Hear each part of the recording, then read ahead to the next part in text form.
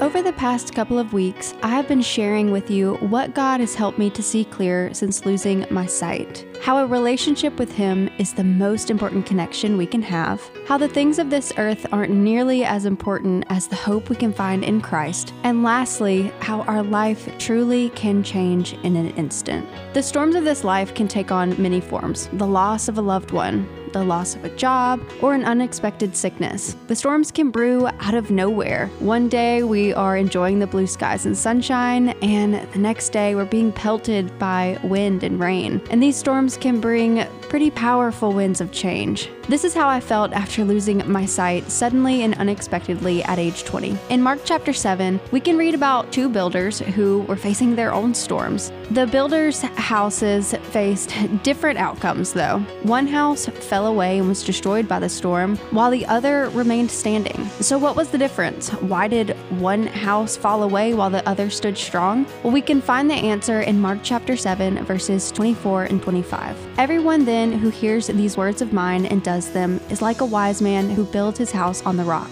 And the rain fell, and the floods came, and the winds blew and beat against that house, but it did not fall, because it was founded on the rock. The only constant we have in all of these storms of change is God, His love, His strength, and His faithfulness. Build your life on Him today, and I guarantee when it feels as though everything is working against you and everything around you is threatening to crumble, He will remain, He will hold you up, and He will help you rebuild. This has been a moment of encouragement from Sarah Claudia, speaker, author, and founder of Sarah Claudia Ministries. For more information, visit sarahclaudia.com.